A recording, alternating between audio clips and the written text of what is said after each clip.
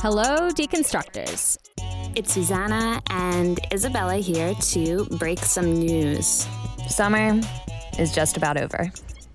And that means your favorite real estate podcast is back from vacation. And we've got an array of fresh episodes coming at you for season 2.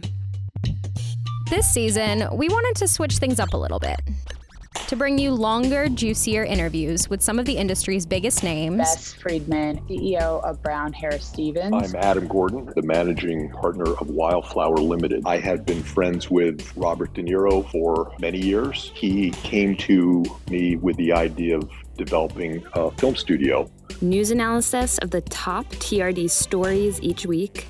And insider talks with reporters on how they snagged some of real estate's biggest scoops. That was the most impressive example of sort of the golden handcuffs that I saw while I was doing this story.